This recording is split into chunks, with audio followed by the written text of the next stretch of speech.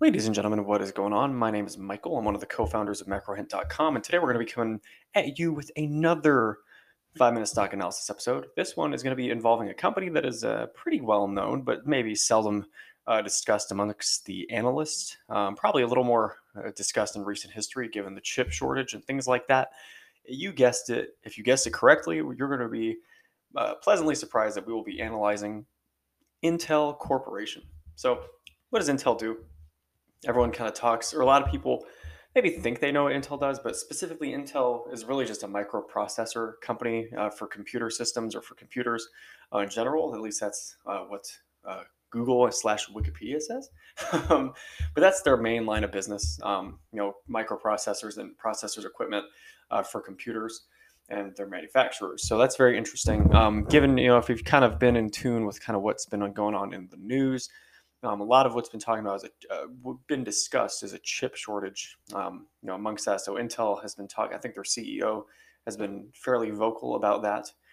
So it's something to consider. But it could just, a good thing about that is it could just kind of add a layer of pent up demand for Intel's products. But nevertheless, that's just kind of my opinion at face value, if you will.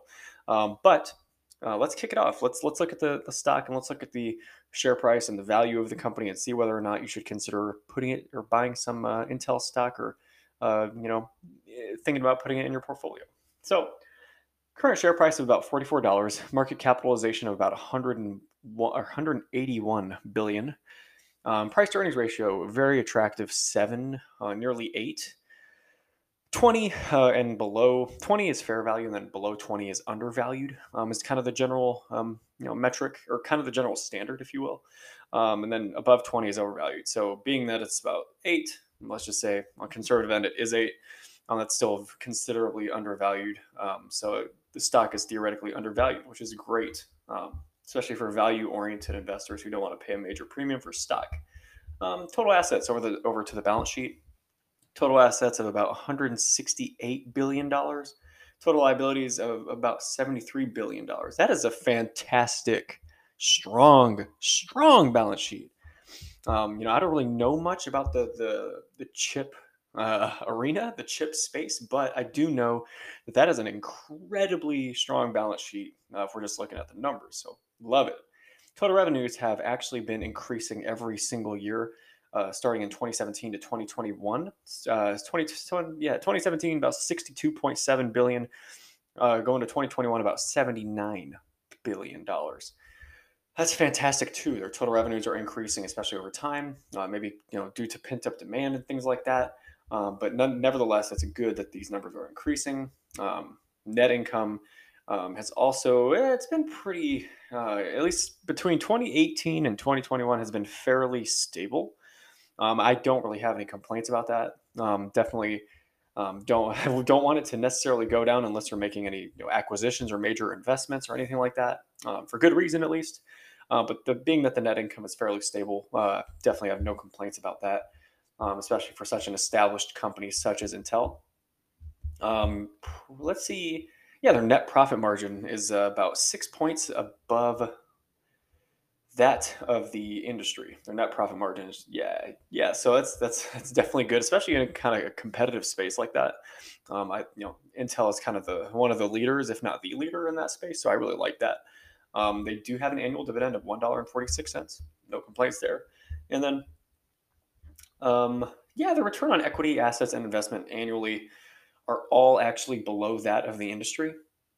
Which is, you would prefer it to be at or above the that of the industry. But I'm not too worried about that. If it was way lower than that of the industry, then we might have some concerns. I would kind of think that maybe the management isn't doing something right, or maybe just the industry itself is kind of rough.